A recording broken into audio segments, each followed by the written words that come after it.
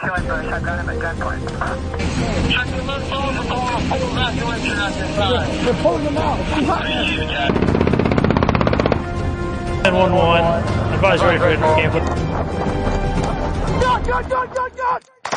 Welcome to another episode of War Stories. I'm Tom. And I'm Chuck. Dude, I'm super happy to have this guest returning, is all I'm saying. Yeah, I mean, he's pretty. He's a good time. Cool. Yeah. So we have Major. Can I still call you Major? Yeah, you just got to throw retired on the end now. Yeah. Retired Major Patterson with us. Chuck, tell us about Major Patterson's resume for those who either don't remember or didn't hear his last episode. So our last episode is basically about him in charge of Dark Horse. I want to say, was it? I'm not even gonna mess it up. I'm gonna butcher it, but it was Dark Horse. Correct me if I'm wrong. Yeah, it was Ronin 3. So I was a yeah. I was a platoon commander back in those days, inside the Dark Horse battalion. Yeah, right. And inside of there, we got into his crazy story, which was very, it was good, but it was also pretty sad, and we got into that. So if you guys haven't listened to it, go check it out. And then we also kind of got into that at the time he was working as like some sort of liaison with the studios and making sure they don't fuck up military movies or yeah, but that's going to happen. They're going to fuck up no matter what. That's why I retired a major. I failed at that. It was all good. So that's his resume in a nutshell. I mean, he's got way too much to even be able to. I would have to look at his DD-214 and be able to go off of it and be like, okay, he's got this accolade, this accolade, this accolade, this medal, this for this. I mean, so now I have a question because I wanted to look up what you were up to, and so you, without giving away where you're at or who you're working with, your current title is Mission Operations Engineer, but you're a civilian. That sounds like a very military title for a civilian. So why don't you aerospace company? It's got to be. There's got to be some secret squirrel shit, right? That's so vaguely specific that there's more to the story. So welcome back, Joe. How are you, sir? I'm great. And look, I got to be honest. I'm just stoked you guys reached out to me, and I'm really honored to be in the presence of you guys. I really support what you do. And I just can't say enough good things. I'm happy to be back. And I just, I hope I don't piss away this opportunity. No, I don't think we will at all. Cause we talked about it the last time. We haven't even begun to get into all the really, we spent some time on some bigger stories, but we haven't even begun to just get into the little ticky tacky, this one time at band camp type stories that just inevitably flow. Plus, I know you have tons of others, but more importantly, we want to talk about, we like to follow up with people. And I thought what your career is not in the military anymore. You're retired, but you are military adjacent. And you were saying that you said that your actual title is Mission Operations Engineer. Is that correct? Yeah, that's correct. So what is that a bunch of bullshit to smoke screen a title, or is that how does that work? Right. Yeah. Titles aside, basically what I do now is I work for a tech company called Anduril Industries. They were founded by a man. No, actually, ironically, the furthest thing from that, Palmer Luckey is our, the creator, owner, and founder of our company. And, he invented Oculus. Shit. I think I met him. Wait a minute. Okay, hold on. Time out. I think I met him in a fucking shitbox hotel off of I'm not going to say where because it'll give away where I work, but in some vicinity of a city off of a major boulevard that starts the V, and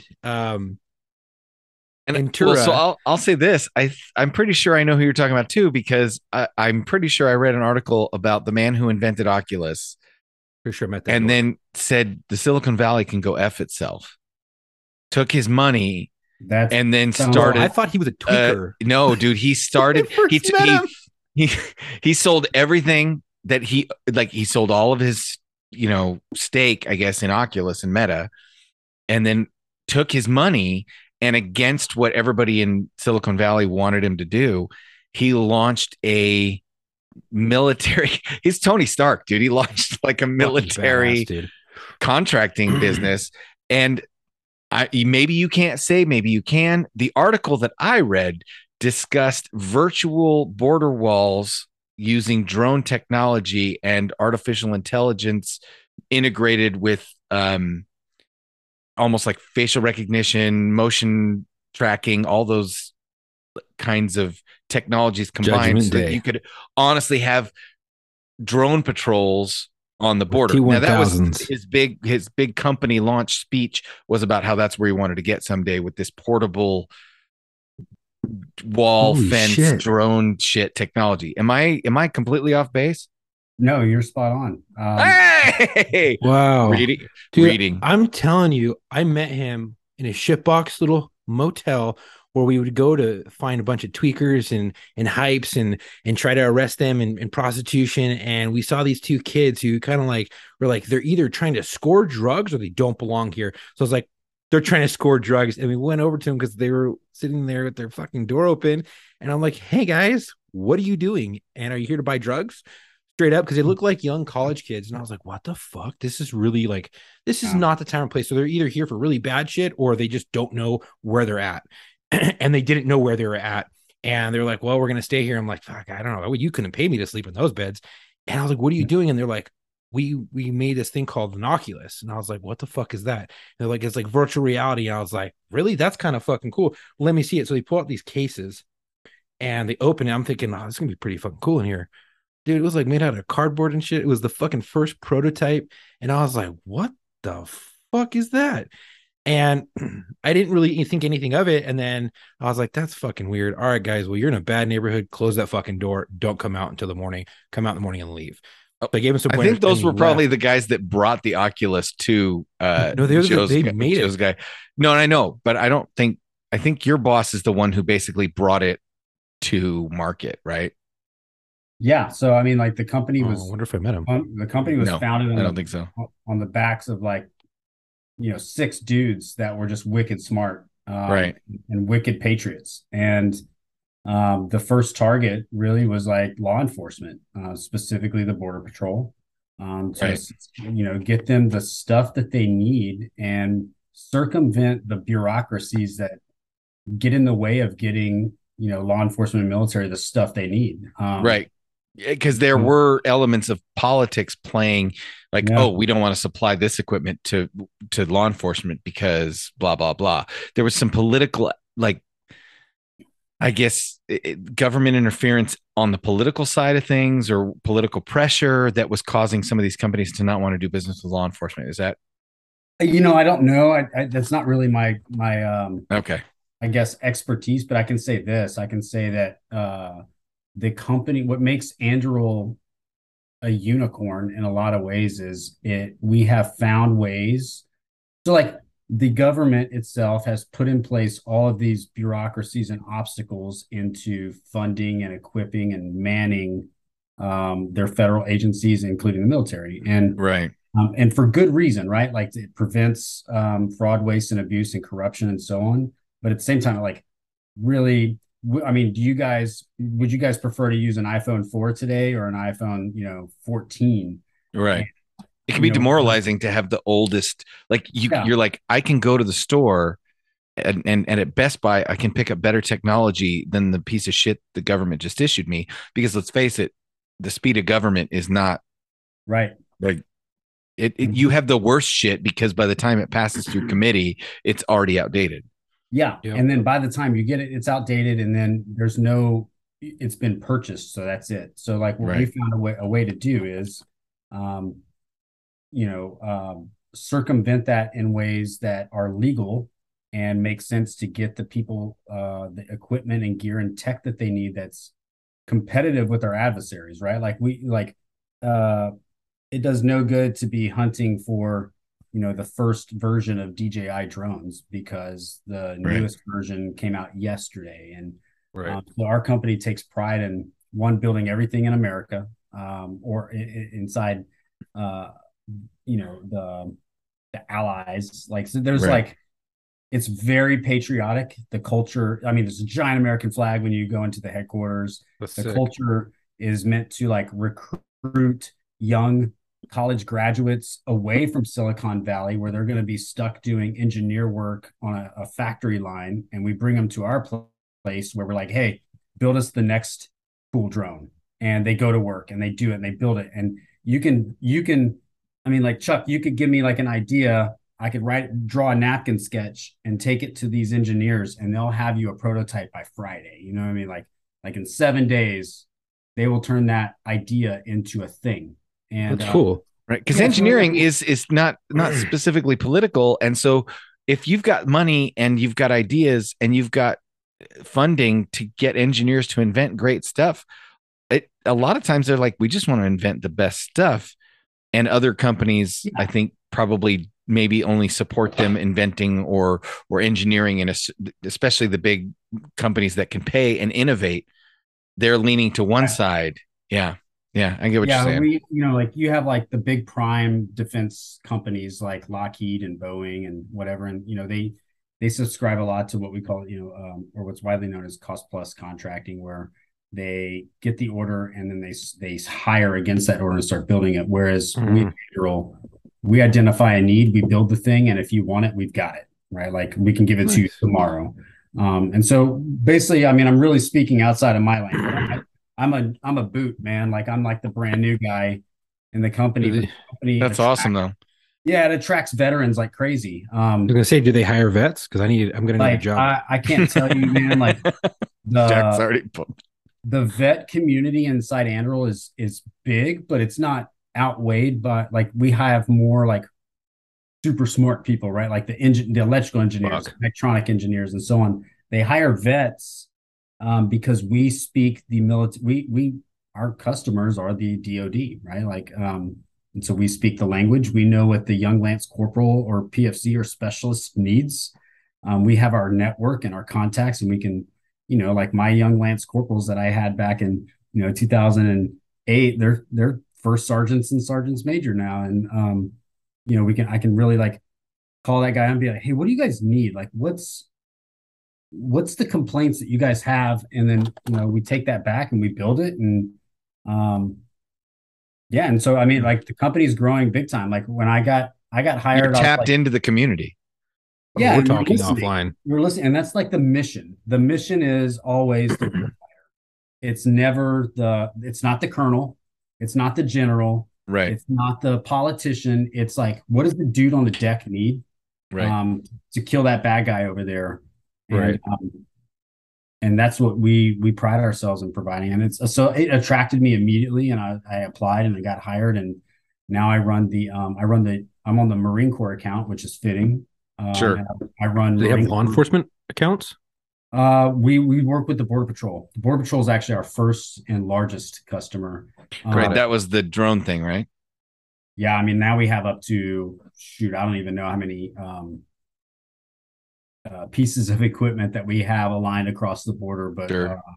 That's awesome. Expensive. That's crazy, because as soon as you started telling me who, like, oh, this company does blah, blah, we used to be Oculus. I'm like, nope. I've read the whole article about how this guy abandoned Silicon Valley and basically took his money and backed his beliefs. Yeah, and it's really cool. And that's why we're effective. Is his billions of dollars. He funds all of our stuff. We build it first, and then we sell it, instead of waiting for someone to be like, hey, can you build us something? No, he eats the costs. And that's that red tape. It's innovation for the sake of innovation. And it's not like, well, we want you to build it because, we're going back into history, but that's what my brain does because I love history. You go back to the F-117, right? The F-117 Nighthawk, Desert Storm 1, it makes its, debut at its coming out party. And it's this amazing little diamond aircraft that people are like, what the hell is this? Like a starfighter, and Rex house in Baghdad. right, just freaking ate their lunch. Right, this thing was amazing. Right, and nobody had ever seen the F-117 before, but that was like what 1991, right? Yeah. Okay, Yeah. cut to 19 late 50s, early 60s when the U.S. government said, "Hey, you know what? We should really develop a plane that has a reduced radar signature based on its shape." And they put out a contract, and a bunch of companies came up with these half-scale mock-ups. And this is again, this late 50s, early 60s. They came up with this mock-up for the F-117, and the government said, "Here's a bunch of money. Go make it fly." Well, that was them saying, "Here's a bunch of money. Go make it work." But you're talking about, hey, I wonder what we could do. And then you just come up with an idea. You don't have to reverse engineer anything. You're just engineering. Yep. And those innovations they come from a very different place. They come out of creativity instead of necessity, which I think is a much better place to pursue. Well Yeah, said. instead of bringing up the sketch and the half fucking mock-up, they're like, hey, come outside. We want to show you something. Right. See that thing? We made it. It flies. Yeah. And they're like, Right. cool. I want 20 of them. Right. Yeah. And then put some guns on it. They're like, Right. oh, Right. watch this. It's got guns.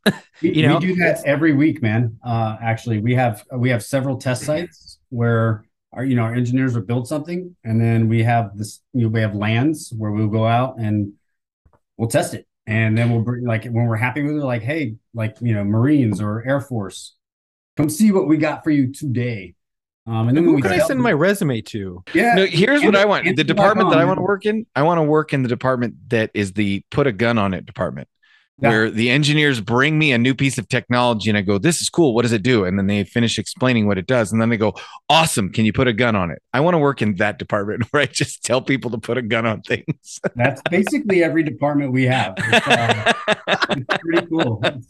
It's crazy. It's crazy when, coming from a military background, going through like our warehouse where dudes are rolling around on hoverboards and, skateboards, and they, like, they're just these wild, thinking big brain people. 75% of your design team has autism in some way, shape, or form. And they're just fantastically they're brilliant. Smart. Oh my Brilliant. God.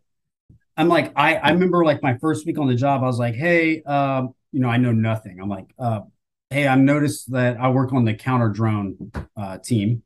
I'm like, hey, I noticed like my camera's not as clear or whatever. And like within seconds, I get responses on my phone like, hey, we're going to get in there and do this and do this. And like in 5 minutes, my system was like scary.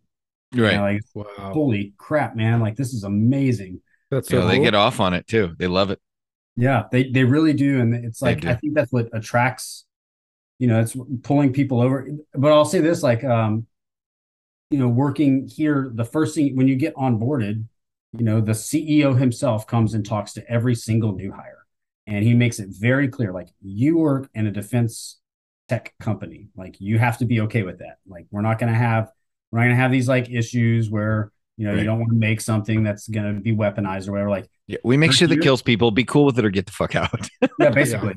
Yeah. And then like one of our chief strategists, he authored a book called Kill Chain, which is kind of like mandatory reading now for DoD employees.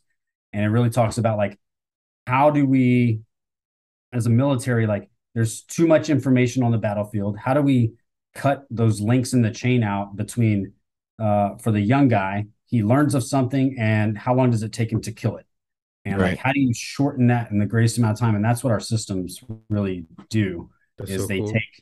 take all of those, like, and for those of you guys who like, or any of your listeners who've been in combat and know, like, depending on what level of combat you've been in, the like ROE, like rules of engagement, or what your boss is watching, or like, how do you execute the kill? In some cases, it's really easy. But in a lot of cases, when it's like high value targets, you need a lot of stuff. And so like our job really that we look at is like trying to take all of that guesswork out and just be like, there's a target, it's verified, kill or no kill, you select it. And Yep. Wow. you take the red or blue pill. Right. And, It's like having a delete key, only it's a smite key on your keyboard. You're like, smite or not to smite. We can do either. yeah. It's pretty sick, man. I'm stoked to be Smash or pass. I'm just count my blessings that I was able to transition smoothly into lucky kind of work.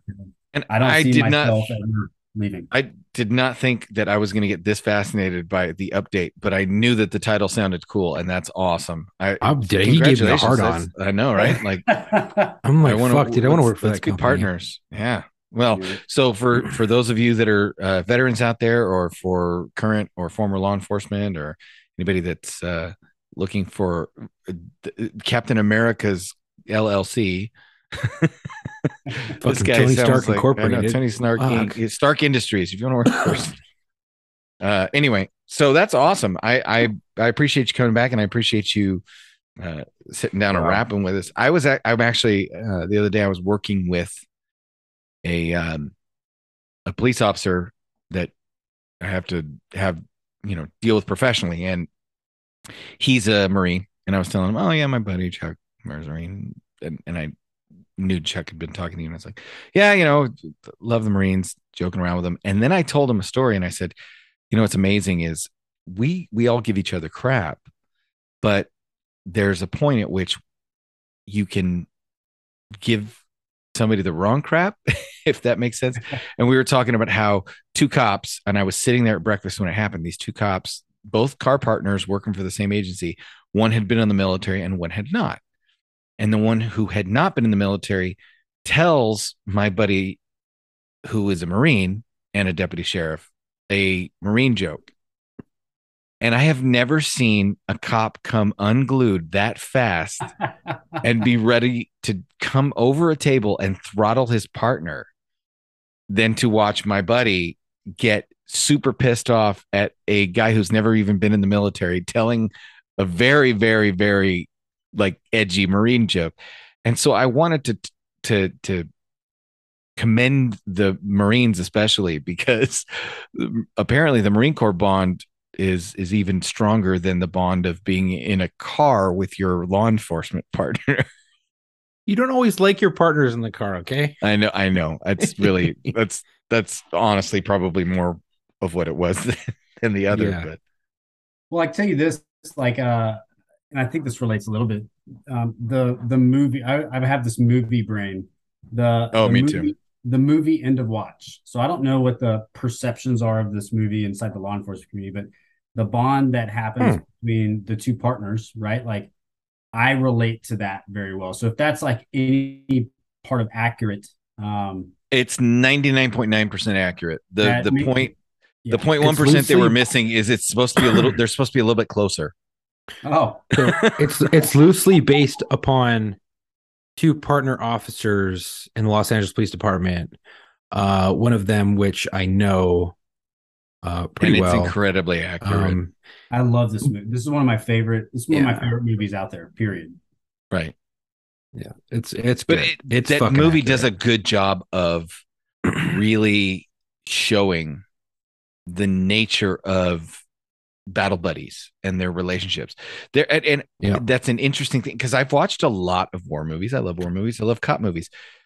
One of the things that I don't, and maybe you guys can correct me if I'm wrong, but I've seen other movies that are both military and law enforcement, and I think none of them has ever gotten as closely accurately representing the battle buddy relationship as that kind of relationship did.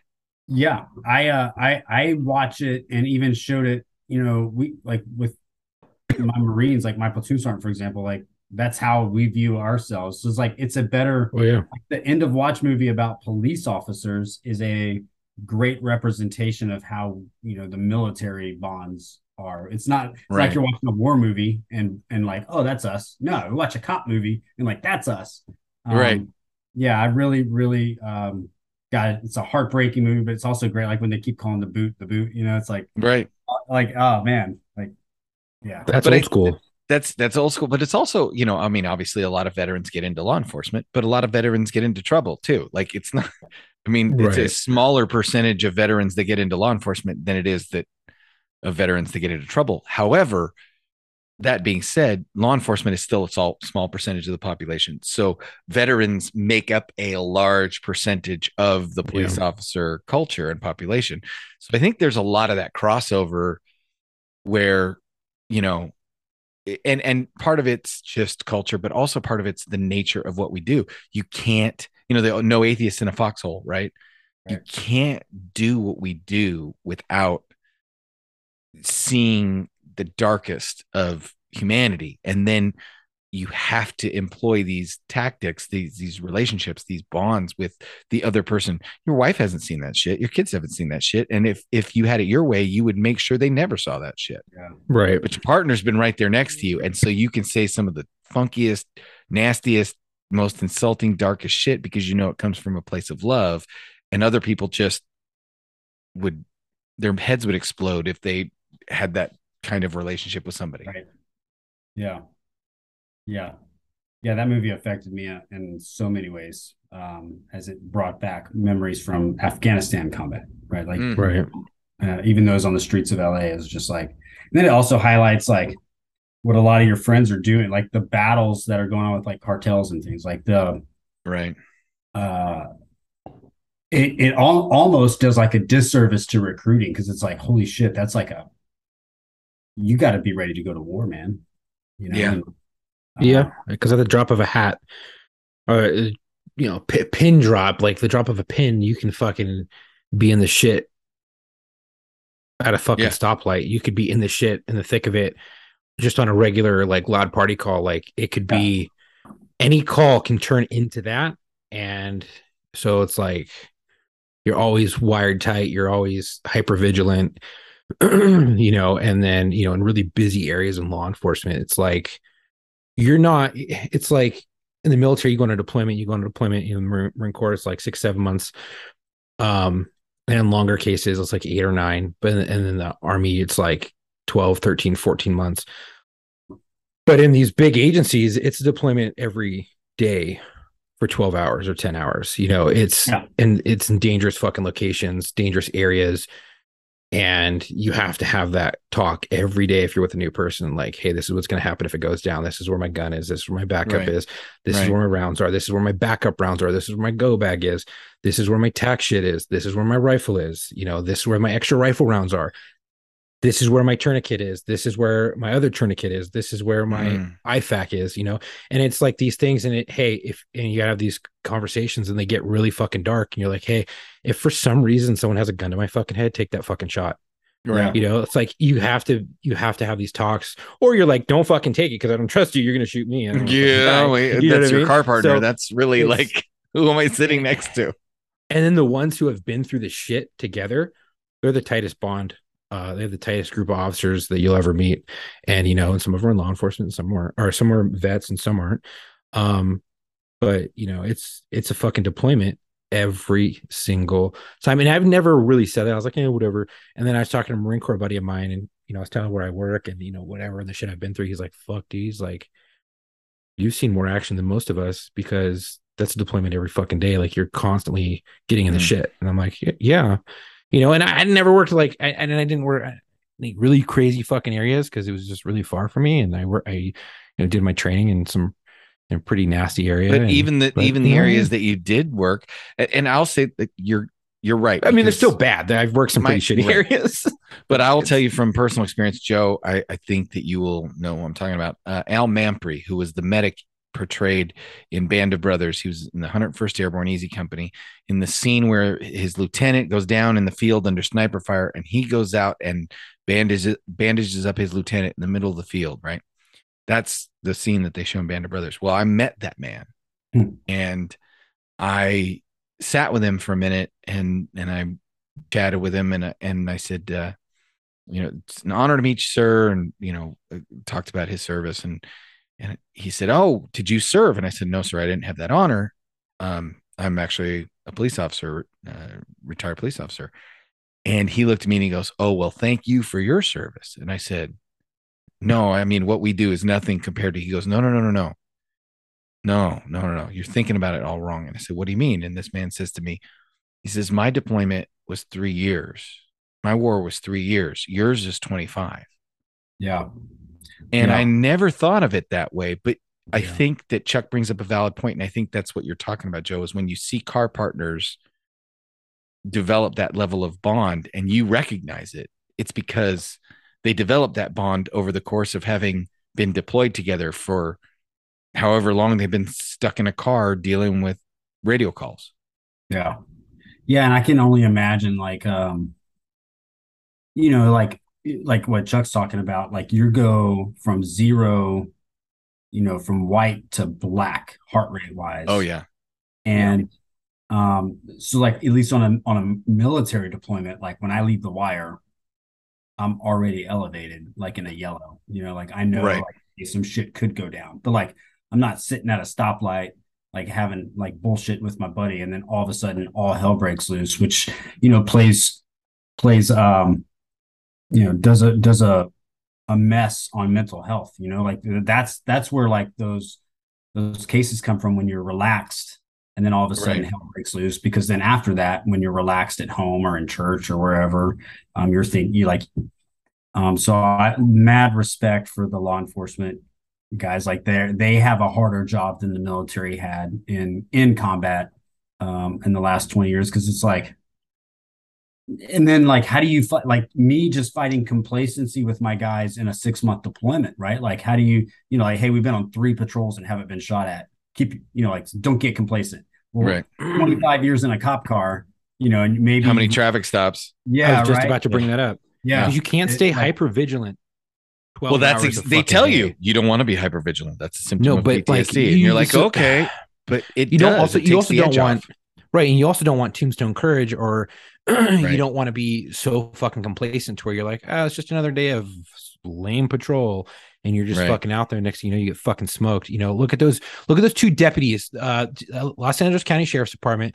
They were on an overtime shift. I believe they're on an overtime shift in South LA, or the southern part of LA that they patrol, and they were at, I want to say, a busway or some fucking rail place, just parked because they're doing like an overtime shift, right? And they're just chilling down there, and then all of a sudden this asshole comes up and opens fire on them, and the female has to place a tourniquet. She gets shot, her partner gets shot, fucking damn near mortally wounded, and she's fucking shot to But shit. this is the same shit that happens in combat. Tourniquet. Yeah, and you're like, holy fuck, like, and I can't tell you how many times you go on like an overtime shift, or you're out there and you're just like, oh my God, just let it be fucking over. And unfortunately, you're complacent because you're just like, I'm so tired, I just want to go home, or you've had a long day at court, now you have to go to work, and you've had 3 hours of fucking sleep, and you're on 2 bangs, and you're about to drink another bang or a rock star or fucking whatever, you're 4 rock stars deep, and you're having the jitters, and you're like, I just want to sleep, dude.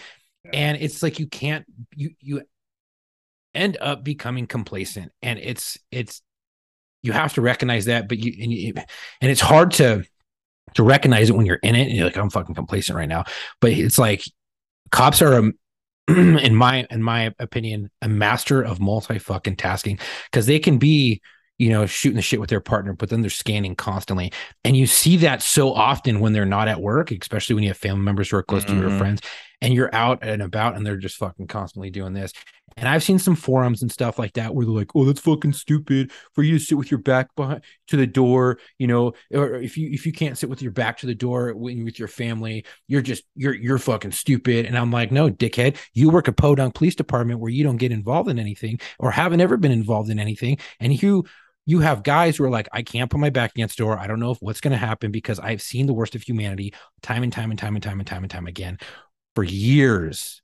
And you're like, I'm not doing it. I'm not placing myself in that position, because you have seen the shit that happens when people become super duper complacent, even on their days off. So it's like this weird quasi thing where you're like, you're somewhat complacent, but at the same time, you're so elevated all the fucking time that it's like this weird middle ground that you're. Well, so imagine if you were deployed for 20 years to the same area. You'd be fine. Right? You were deployed for 20 years to the same area, right? Your fob or your base or whatever it is, right? And it was always in a hostile area, right? For 20 years. And then you were told, hey, you can either live in the same town where your fob is, or you can live, 20 to 25 miles within commuting distance to your fob. And that's where you keep your family. So the bottom line is, we don't want you any further than 30 miles away from your fob or from your deployment at all times. So even when you're on vacation or on your days off or you're at the grocery store, you're still only going to be 30 miles away from where you deploy. Right. Yeah, dude, yeah. At least for where I've been, no thanks. Exactly. Now there's a difference, but here's the thing. There are areas of Los Angeles. There are areas of New York. There are areas of Miami. There are areas of Chicago. And through the different eras, it's gotten better and worse, right? Like we're experiencing an unprecedented level of violence against police officers. But here's the thing. When it was the Civil War and guys were out there with the, trapdoor Springfields, and they were out there with, their Remington Army conversions, and they were all this stuff. And then the Civil War was over and it was the Wild Wild West. And all of a sudden you had the guys who were Civil War veterans in law enforcement. And then the other guys who were Civil War veterans that hadn't adjusted as well were robbing trains and robbing banks. Right. But it was still those same ambush Civil War tactics that the gunfight at the OK Corral, or, all the gunfights on Tombstone, the streets of Tombstone, or Dodge City, or Wyatt Earp, or any of these guys, they were all bringing their combat experiences from the good side and the bad side. Mm-hmm. And then you got the Roaring 20s and the 30s with Prohibition and gangsters. We had guys that went to World War I and they came home and they had knowledge of machine guns and automatic weapons, and they either went bad or they went good, So it's been the same struggle. You see that now with like with OAF and OEF guys who went over in the Army and they did their time and they come back, and then they either got into law enforcement, or there are some that were kind of quasi near the gangs or were in gangs, and this is very taboo and dark and no one likes to talk about it, but there are been gangsters who have gone into the Army, into the Marine Corps, into all branches of the service, learned skills, came out to better their gang. It is not, it's not like it doesn't happen. It happens very fucking often. And you see that, especially when shit gets caught on camera with gangsters, because you're like, what the fuck? Are they in a diamond formation?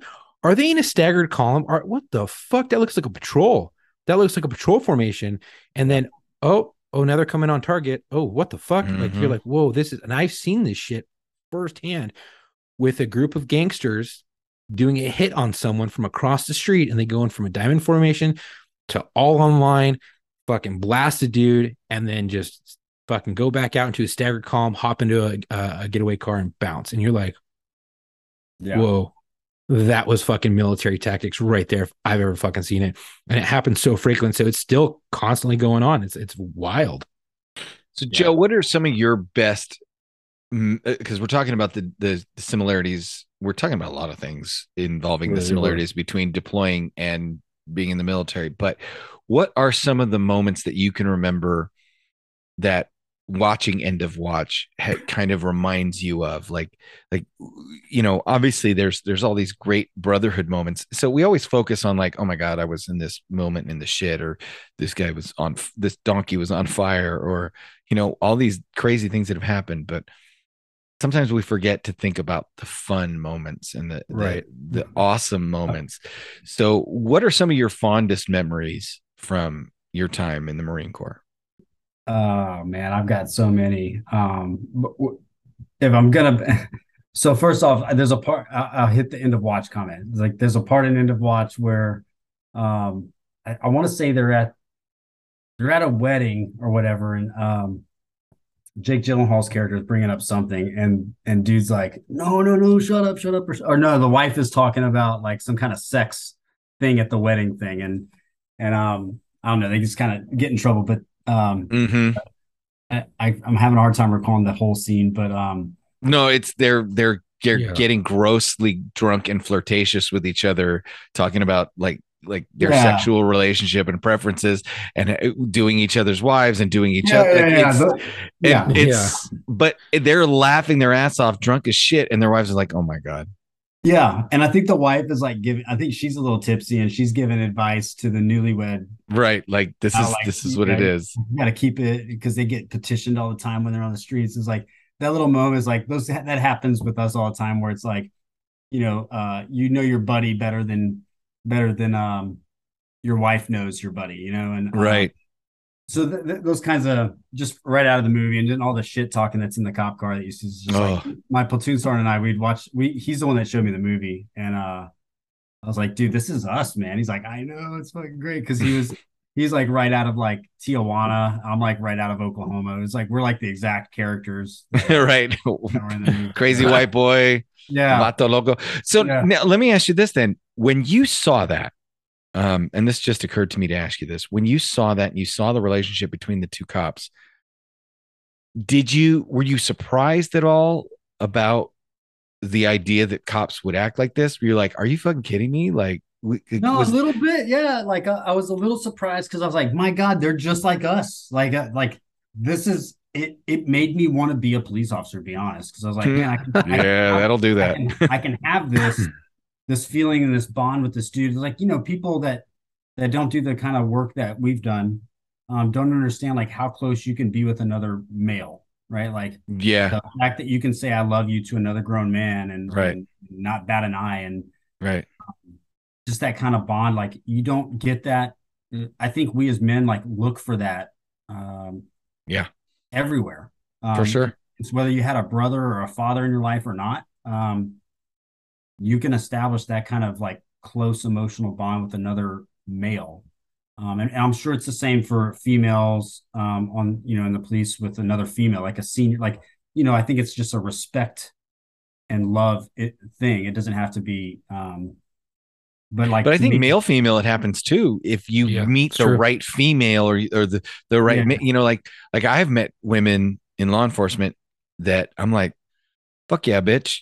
When I call for help, I want you to be the bitch that comes to help. Yep. Yeah, I know exactly what you're talking about. And it's like, so I think if we're talking about that, you know, specific movie, and like maybe on the Marine Corps side, I actually watched it when I was in Afghanistan with my platoon sergeant. And it's like, man, like it reminded me that humanity is good. So it's like, I always go back to this idea when you watch the news, and I without being on a soapbox here, but like, you know, like I grew up in Southern Louisiana and Oklahoma, and I go to Marine Corps boot camp, and my bunkmate is a dude from like the inner city of Compton, never interacted with white dudes before. You know, I grew up in Louisiana, but so like I like interacted with all sorts of people, but we bonded. And then like, as now I'm 43 years old and I'm looking back, and then I think back to my infantry time and like all the different ethnicities and races and religions and all these things that are on mainstream media that are so divided.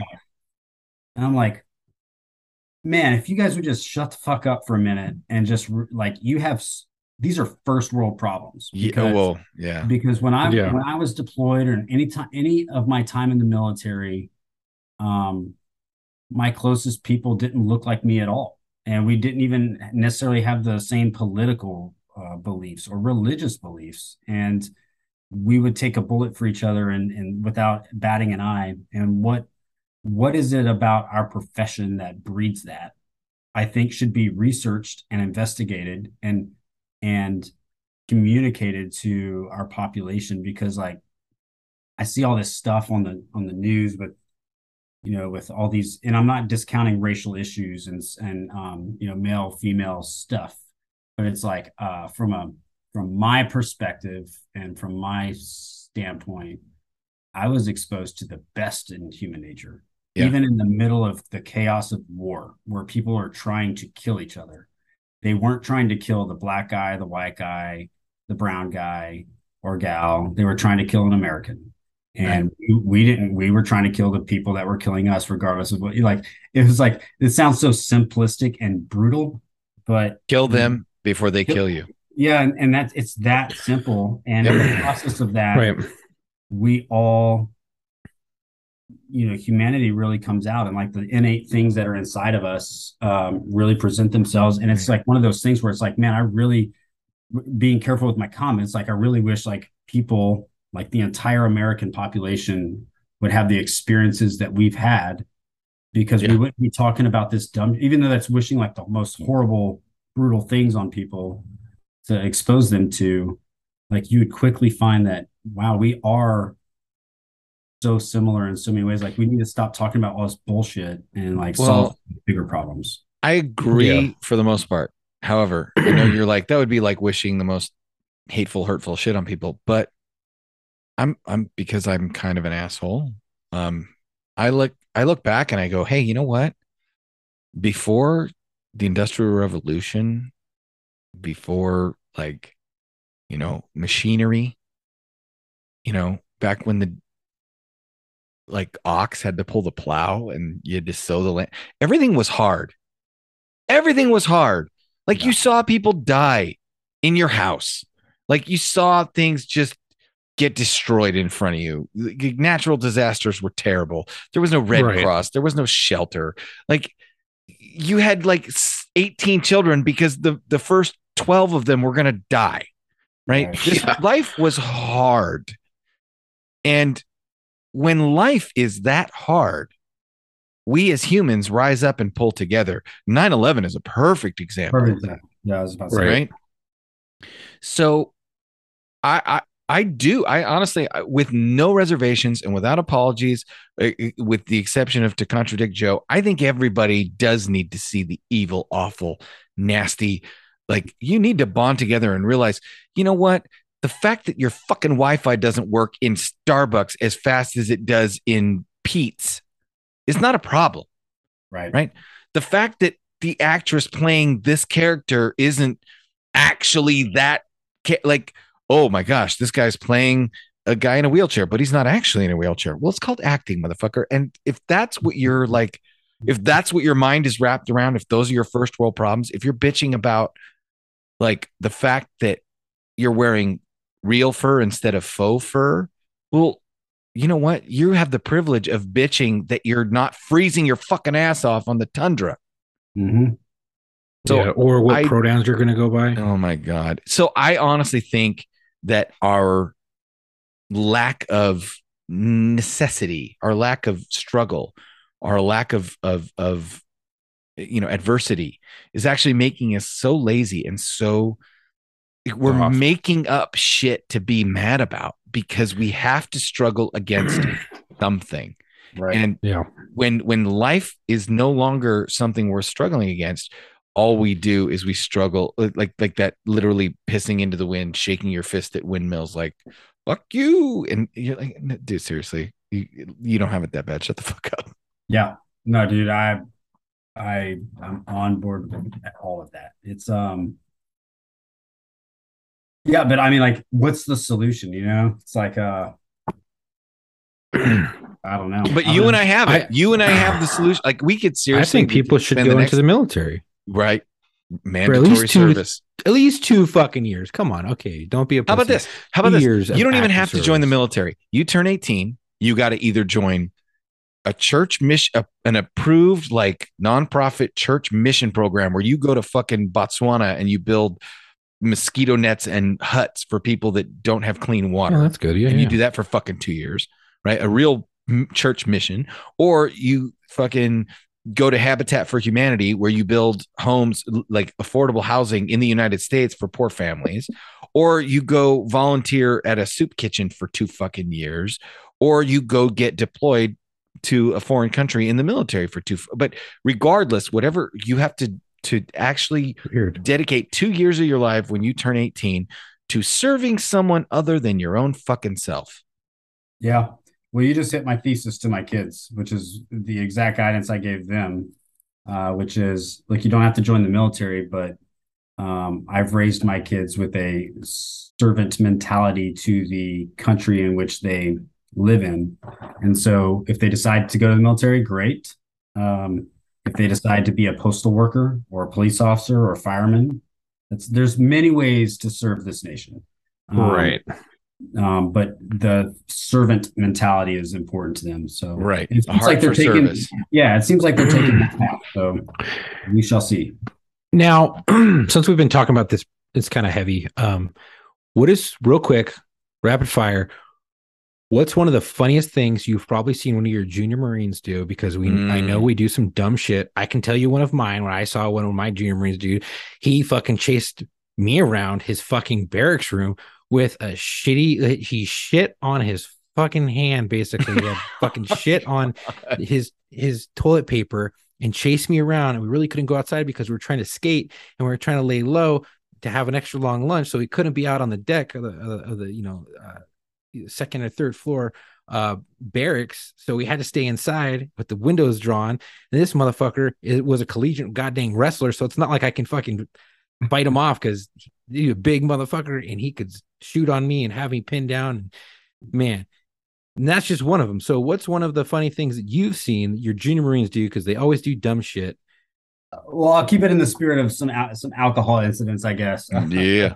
The first one that comes to mind is drinking drinking on the beach, right? So Marines drinking on the beach, young guy. As one does. Yeah, and forgets to drink water, drinks a little few too many. Makes his, starts not feeling so well. Long story short, he goes over to the outdoor, like one of those concrete like bathrooms that has like the hole in the floor kind of. Yeah. That always smell really shitty. Yep. He decides he's gonna take a shit in there because he's not feeling good. He's either gonna shit or he's gonna puke, one of the two. And so he's in there sitting down and people are coming in and they're just fucking with him because there's no stalls, right? So there are every group of Marines in there watching this dude do his business. He finally gets tired of it, cleans himself, goes outside, starts feeling sick again, decides I'm not going back inside where everybody's gonna make fun of me and watch me take a dump. So he squats next to a building where some girls walk by, and he's already taken a dump on the ground, and some girls are walking by, and he gets nervous because he doesn't want to. His pants are still down. He doesn't want them to see him taking a dump. So his first reaction is, I'm just gonna sit down. And so he sits in his own shit on the ground and like waves at them as they walk by. It's obvious what they're doing.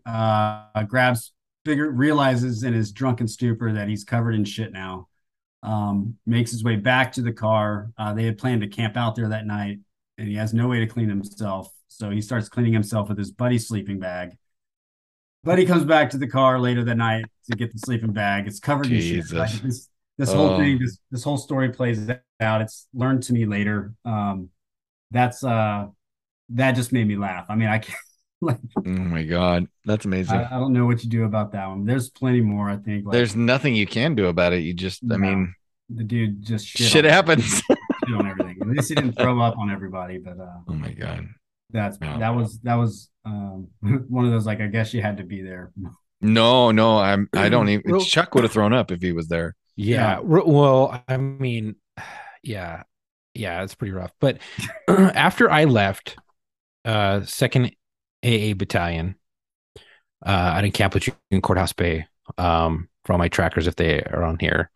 After I left, when I was there, we didn't really have anything crazy happen. After I left, reading Navy Times or whatever, or seeing the Navy Times on Facebook, these motherfuckers ended up getting busted. Like PMO busted some people out there. I think it was in track battalion with like fucking kilo of cocaine, a fucking dead hooker, and a fucking coffin rack, a fucking alligator. That's like the plot of a movie. The bathrooms. And I was like, the alligator, okay, we've caught some baby alligators and fucked around with them. So I'm like, that's on brand. But I'm like, a fucking hooker or like a stripper. We used to bring strippers in all the time, but none of them fucking died. We never got caught with any one of them in our fucking coffin rack. I love that you're like, we never killed one. Jesus, what, you rookies, amateurs? I mean, I've seen some crazy shit happen, but no one died. Yeah. Have you seen shit like that in your battalions? No, probably not to that degree. No, I think I've seen some guys. Well, on our way to Afghanistan, I'm trying not to give whole name drop dudes. On our way to Afghanistan, we stop in Romania, and I learned about this all later, obviously. Like I can't name drop because they're like first sergeants and gunnies. Yeah. We fly to Romania. There's some kind of weird like civil unrest, something to do with the airplane. We have to stop, and we're going to stay in a hotel in Romania on our way to Afghanistan. Not a bad deal. Cool. We're going to be there all of 12 hours. So we get our rooms, and then the next day we fly out. I'm getting to Afghanistan, and my lead mortarman is just like, everybody's messing with him a little bit. So I'm like, what's the hell are they So I get the story that he got to Romania, and he was within 12 hours, he was able to find a hooker, get her to come to his room, and then like this guy's like Morgan Freeman in the Shawshank Redemption. yeah, like get anything. like treated her like a princess, I guess, but like the sexual things that he was discussing that you just don't do with a hooker kind of things, like you don't put your mouth in places. But he had no shame. He did all these things, and he was proud about it. And I was like, gosh, am I supposed to like report to? I like had no idea what to do with this information, except I just bro, you got herpes on your lip now. Don't come near me. Don't come near me. Still proud about this. I'm like, dude, how did you even know what number to call? Like, oh my gosh, we got there at like midnight. He found a way, man. Like you give a young Marine like an inch. Never underestimate a Marine and his penis. I'm telling you, man, mind blowing. They used to have competitions for hogging. Yeah. Oh. Yeah, I remember the whole hogging stuff. I remember these. This made me think about this other one. Like we did some training when I was a young, like first lieutenant, still in infantry school, and we had the British Royal Marines training with us, and they were staying with us for like 10 weeks, and they're like we had a break in the schedule, and we're all going to go out drinking. I went home to my wife and kid because I'm an older guy, but they all went out, and they do what's called swamp tree. Does this ring a bell? Maybe it does. You go to a bar apparently, and you go out on the dance floor, and these Brits would like find a chick that they want to dance with. They'd all dance next to her, and then they'd all pee on her feet, called swamp tree. And so they all got kicked out of bars in Northern Virginia area, very classy. Super classy. Yeah. We're waiting to do our raids training on Monday morning. We show up, like give the operations order, helicopters are inbound, we're gonna board these helos, and these there's like 3 Brits that are just like scratching their crotch, and they're like not comfortable, and they just bolt. And they ran over to medical to get their bore sponge, get checked. Mm-hmm. Yeah, they all had chlamydia. Fucking good time with the wizard. Yeah, so we dropped like 3 of the Royal Marines, man. Those guys are wild, just insane. After every 96 or 72, and then we can get into the closeout. But after every 96, 72, you'd have at least one dude be like, "Hey, I gotta go to BAS," and like, "You gotta go to see the fucking wizard," and he's like, "Yeah, all right." Oh man, you bring up. So I got more, but. Well, that's what ends up happening with this kind of stuff is like somebody says something and inevitably it's like, oh dude, that reminds me of this time, and then, right, like it just snowballs like that, anyway. Well, Joe, we appreciate you coming back, and that's kind of why we leave this free form, because you never know where the conversation is going to take us. We wanted to follow up with what you're doing now, and it took us into some fun places, especially talking about, I think it's important to talk about the similarities between military deployments and law enforcement, shifts. I think that there's a lot more in common. And as I always say, we may not be on the same team, but we're all on the same side, and we're all trying to do the same thing. And so for those of you that are out there working patrol, you are defending the Constitution domestically. And for those of you who are out on deployment, you are defending constitutionally internationally. And either way, you're both protecting the rights of American citizens. Yeah, we got each other's backs for sure. Yeah, for sure. So, now, Joe, did you have somebody, as you know, we allow our guests to dedicate the episode to somebody, and I'm not sure if you have a dedication or not, but if not, we can absolutely do one. Yeah, I think I'll keep it vague, but I was kind of prepared for this. Chuck had mentioned, the Afghan withdrawal might be a topic, and I'd like to dedicate the episode to the 13 that didn't make it back from that completely fucked up withdrawal that we did. Which may be another topic for another. No, I absolutely think that is another episode we need to have, because that is an atrocity and I don't say tragedy. It was an atrocity. It was caused by human error. It was something that didn't need to happen. Yeah, exactly. Yeah, no, I can offer my opinions obviously another day, but I think everybody, I think just dedicating it to those 13 would make me happy. And then I think those that fall in those organizations that are out there that support guys like me and you, Really focus on veteran resiliency, post-traumatic stress recovery, ongoing issue. I've lost 3 dudes to suicide since the last time we talked. Wow. And so it's an ongoing battle that we all own and we all have to fight. And as for those of you that listen to Locker Room episodes as well, we just talked about for 2 episodes the art of self-medication, and we discussed the fact that the national rate of alcoholism and drug dependency is about 10% of the population, but when it comes to military and law enforcement, you're now talking about 25 to 30% of the population are involved in drug and alcohol use. And if you think that's not because of the job, you're sadly mistaken. Yeah, absolutely. Yep. So, well, I appreciate it. Will you come back? And I actually am really looking forward to spending some time talking about the withdrawal from Afghanistan. And Chuck and I actually, this is something we, I think this dovetails nicely into what we were talking about launching.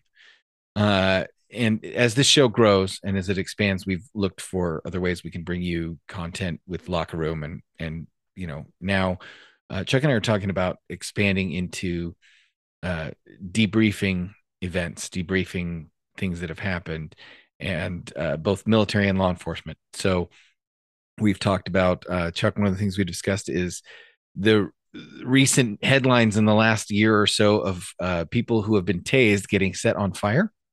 Yes. Something spontaneous combustion, or inadvertent combustion by electrocution.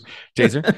That's one of the topics. But you know, military topics such as the withdrawal from Afghanistan and the way it was handled, because I think there's a lot of, on both sides, there's a lot of misconceptions about what happened. And what also is impressive is I think what people don't really know is the retired or inactive veteran community that jumped in and got involved, and guys like Chad Robichaud and Tim Kennedy, and they raised private money and did private things to extract people. I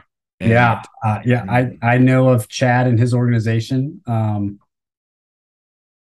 mean, I don't want to get into it too much, but like, you know, we complain often about the government's involvement too much in things they shouldn't be involved in, but this is one of the things they should have been involved in. And like private citizens are out there oh man. So I'll tease it with this. Like if we do come back on and we talk through it, I'll talk through my feelings about it.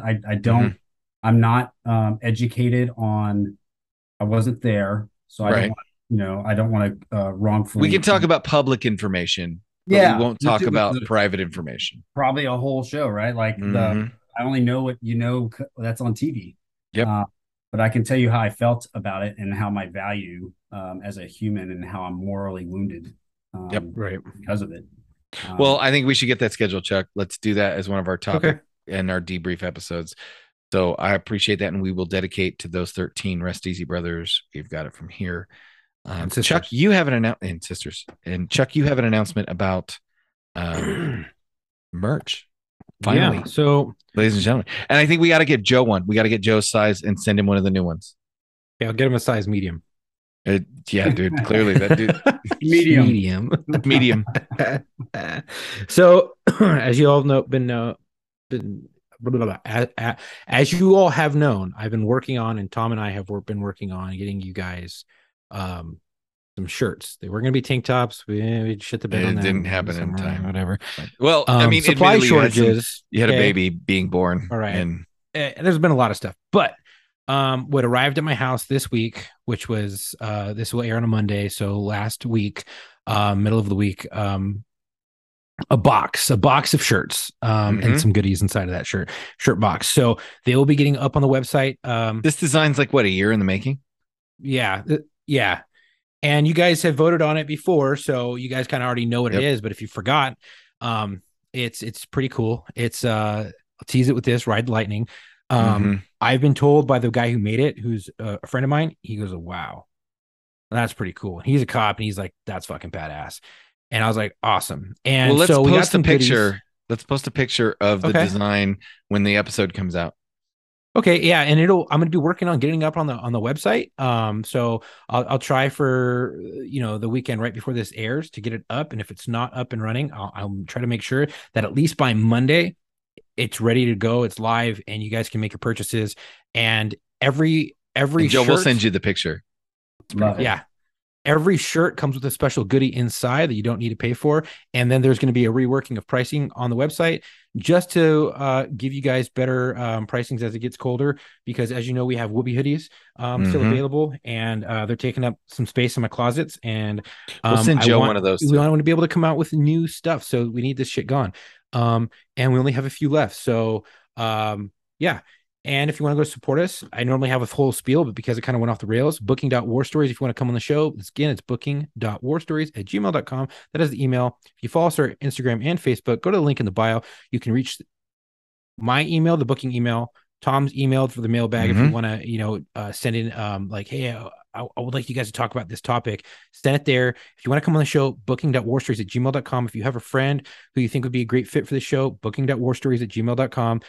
You can follow us on our Instagram and our Facebook, share our posts and our information. Our podcast is on all major streaming podcast platforms, as well as on our YouTube. So please go and support us there and follow us there, and follow the podcast pages. And then we're always looking for law enforcement veterans, cops, firefighters, first responders, EMS, paramedics, any of you guys, corrections officers. And I would really like to get some dispatchers on here. And I think Tom would too, because they deal with so much bullshit, and they have such a high stress environment, and it's all on the phone. They never get, a lot of times they never get clarity. They don't get closure. They don't get clarity. So I think I got that covered. Let me see if I can get that covered. I would like to get some of those on, and I know Tom would too. So I've got one for sure. Booking.warstories@gmail.com. Thank you for the support. Stay safe. Joe, if you want to say anything, if you want to have any added words or messages to this discussion. Yeah, I think just to you and Chuck, and then your listeners, you guys are our heroes. I mean, like what you're doing with this podcast is meaningful, and it has an impact, and it helps. Like this was nourishment for my soul to like just come on here and just bullshit with you guys about, it's like there's some value in talking with brothers about brotherly things, and I don't have a lot of people I can do that with.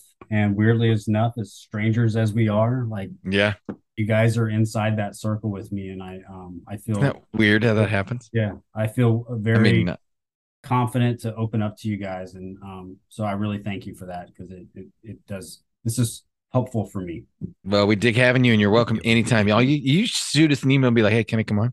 We actually have to introduce Joe to Matt and Marco, and have like a, because Matt was enlisted in the Navy, and Joe was an officer in the Marine Corps, and we'll have to have them square off. Oh, it'd be awesome. We'll have Joe in the locker room, and but Joe, you got to promise, if you ever come on locker room, you have to bring the jokes. I don't know if you've ever listened to our episodes, but we always end with jokes, and so I'll bring it. If I'm going up against the Navy, dude, I'll bring it. Oh yeah, and he was in rare form. Fucker. Yeah, he was in rare form last week, man. We had to bleep sometimes one of we hit it on the head. Oh man, thanks, Joe. We appreciate it. Crayons, that'd be good. Well, I mean, come on, that's the easy way. Like he's gonna have to come with something more creative than that. If there's the gay thing and the crayon thing, like. That's the low-hanging fruit. We'll get that out of the way, and then we'll get creative. Right. We'll go after blue camouflage uniforms in the ocean. Oh God, that's okay. But you know what? You two will hold hands on that issue, because he was in the Dungaree Navy, and so he looks at the blueberries and just goes, "What the fuck happened to my Navy?" I remember those fucking stupid things came out, and I was like, "What the fuck is this shit?" No, he had a dog bowl and a Cracker Jack. There we go. Yeah, for sure. Anyway, so thanks, Joe. Again, until our next episode, come home with your shield or armor.